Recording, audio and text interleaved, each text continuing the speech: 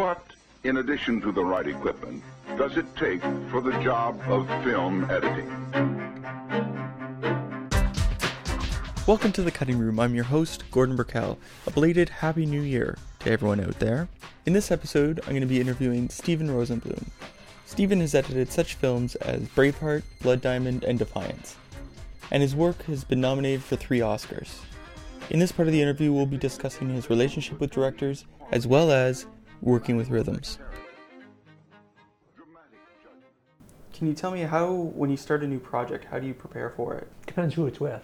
You know, if it's with Ed Zwick, who I work with a lot, I start the project as soon as he says, "Do you think we should do this?" and hands me a script, which he's either written, rewritten, or is still in its rawest form.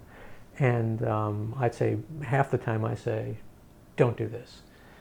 Or a third of the time I'll say, "I would do this if it came my way, but I don't think you ought to do this." In which case he may or may not say, "Well, I want to do it anyway." I say, "Okay, fine, then we'll just do it." And then it's subject to constant revisions, and I'll read whatever drafts he thinks are important enough for me to read and give him feedback. And in that way with Zwick, I'm well into the project. I'm often reading other material about these issues at the same moment. With other directors, it's really, how do I prepare? It's usually, we want you to do this picture, can you start tomorrow? And you prepare by going to work the next morning and just getting there. With someone like Ed Zwick, you've worked a lot with him. How would you go about building a new relationship with a director? So, because they're so key, and that's obviously such a trusting relationship that you can say, "I don't think you should do this," or I think you should try this. Or with a new director, the beginning of it is the meeting, that first meeting. So I'm not shy about offering opinions, and even in that first meeting, I try to be myself. And the people who don't hire me, if they don't want to hire me because I'm too outspoken in opinions, that's a good thing, because we won't get along anyway, and it just paves the way for a smooth relationship if they do want to hire me.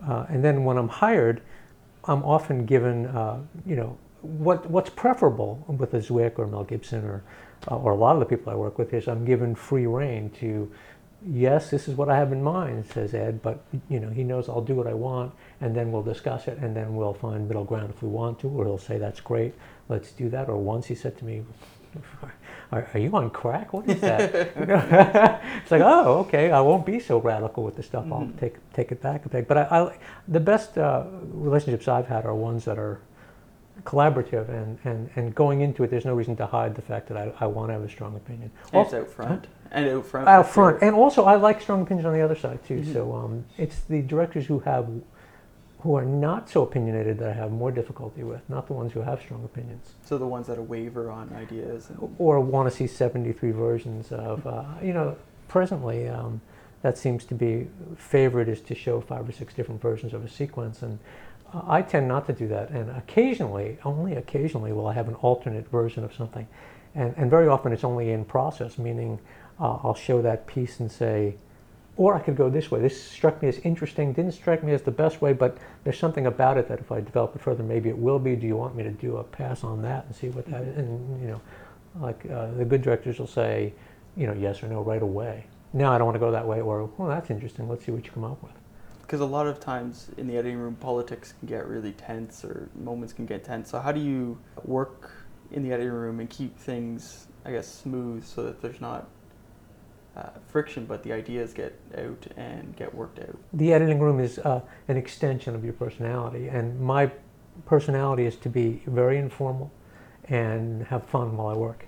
So with the directors that I'm most comfortable with, it's a give and take of humor, and essentially it could even be a commentary as I'm cutting of what I'm doing and why, and goofing around and all sorts of, Mel and I used to, if it got a little tense in the room, we had puppets. Mel had I can't remember I think it was a nun that threw punches, and I had a rabbi that threw punches. And he got them, I believe. I don't know where they came from. I think he bought them. And whenever it started to get just a little tense, we would take the puppets out and haul off on each other for 5 or 10 minutes, and then we'd be back to work, and all that tension goes away. But the general theory of that is the same as when I work with anybody. It's like if you have a good time when you're working, the interchange of ideas is not so tense. People are very protective of their ideas. Everyone is naturally, but For a director to recognize a good idea, it's only going to serve him. And for an editor to recognize a good idea, it's only going to serve him. It's all about the project and the project getting better. Now, you talked about with Ed Zwick, you take your first approach to cutting the film yourself and then talk. But with other directors, how do you approach your first rough cut? Same way? Yeah, because I think that I believe people are paying me to give them a take on movies. I mean, it's my spin on a sequence is what they're paying me for.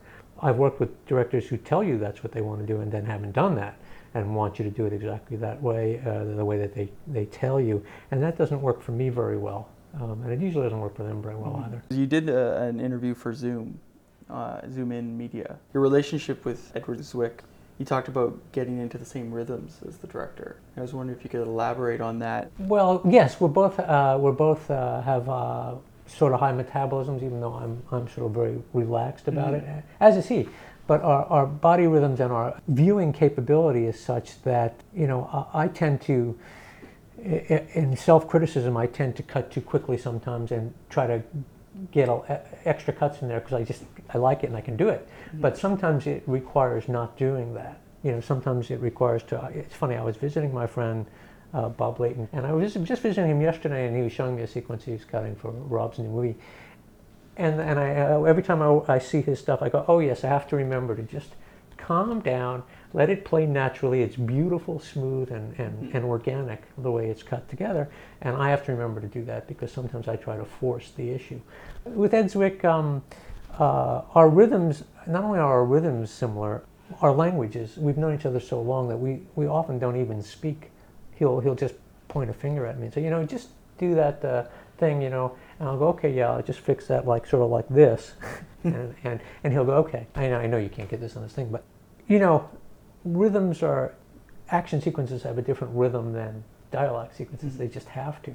And the rhythm comes from an internal meter within your own body. And sometimes you edit, so sometimes you make a cut and you don't even know why it's only that length, but you know that it can't be any longer than that length. Even if the shot is good, it just has to be a very quick, short emphasis cut. And Ed's very attuned to rhythm and is very appreciative of it, especially when a scene is shot in a way that it requires rhythm in the editing process, but you can't shoot it in the shooting process. I remember with Mel, Mel's, I've only done one movie with Mel. When we did Braveheart, there was one sequence in particular when he goes and meets the princess in the tent. Yeah, and when I cut it on location, it was just I never actually could make that scene play properly. It just felt prosaic and sort of so what. And then Mel came into the editing room and he said, the thing about this scene is it's all about pause and expectation and the heaviness of atmosphere.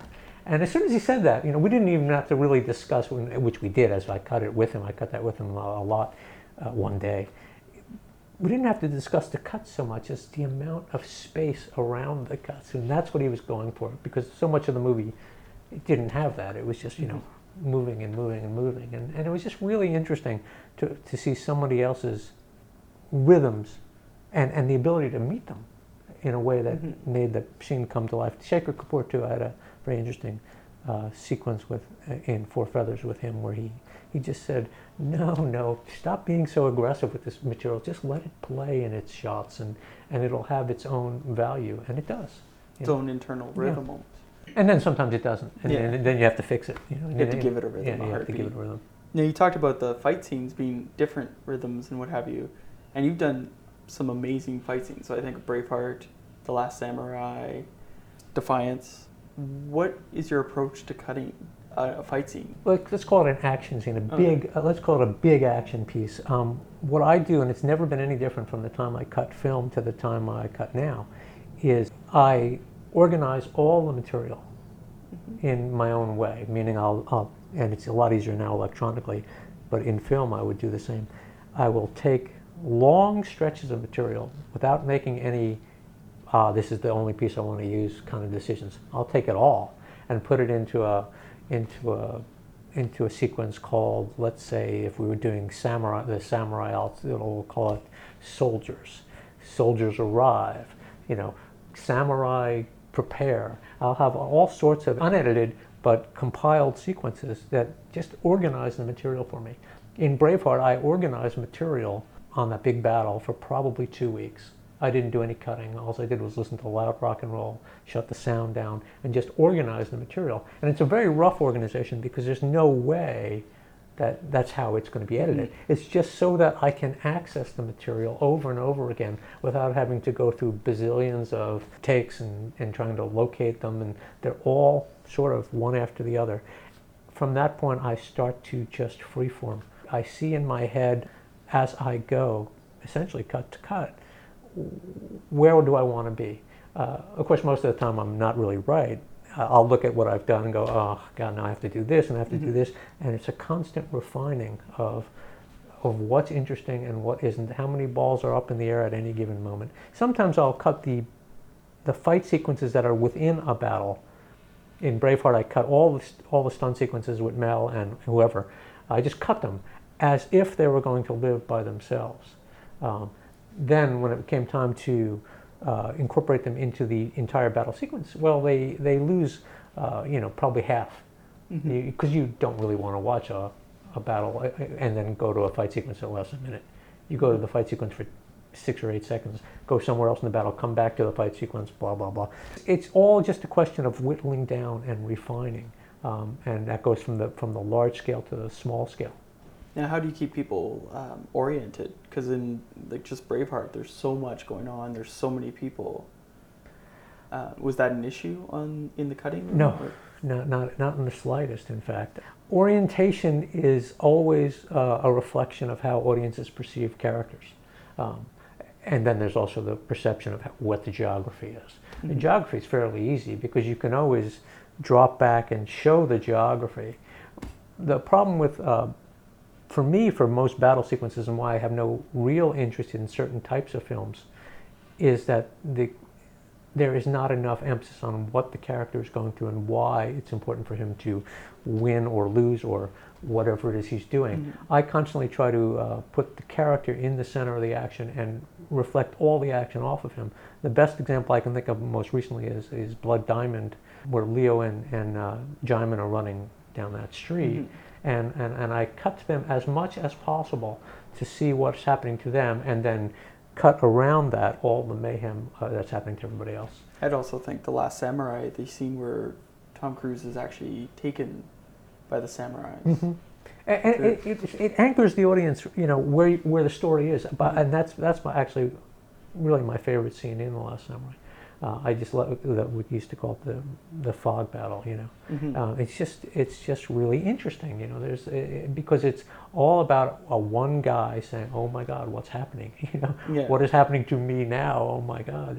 And it grounds it in a way that I love. As a counterpoint, if you go to, I'll be specific. If you look at Pearl Harbor, to me, a lot of it is, and the action is incredible, absolutely incredible, but it's not really grounded in the characters very much. And so a lot of it to me becomes just, hardware action.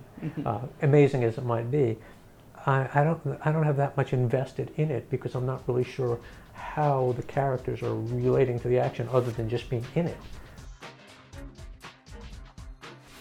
So that was part 1 of my interview with Steven Rosenblum. I'd like to thank Steven for allowing me to interview him. I'd also like to thank the American Cinema editors and Jenny McCormick, as well as my producer Lauren Woodcock. I'm Gordon Burkell. Thanks for listening.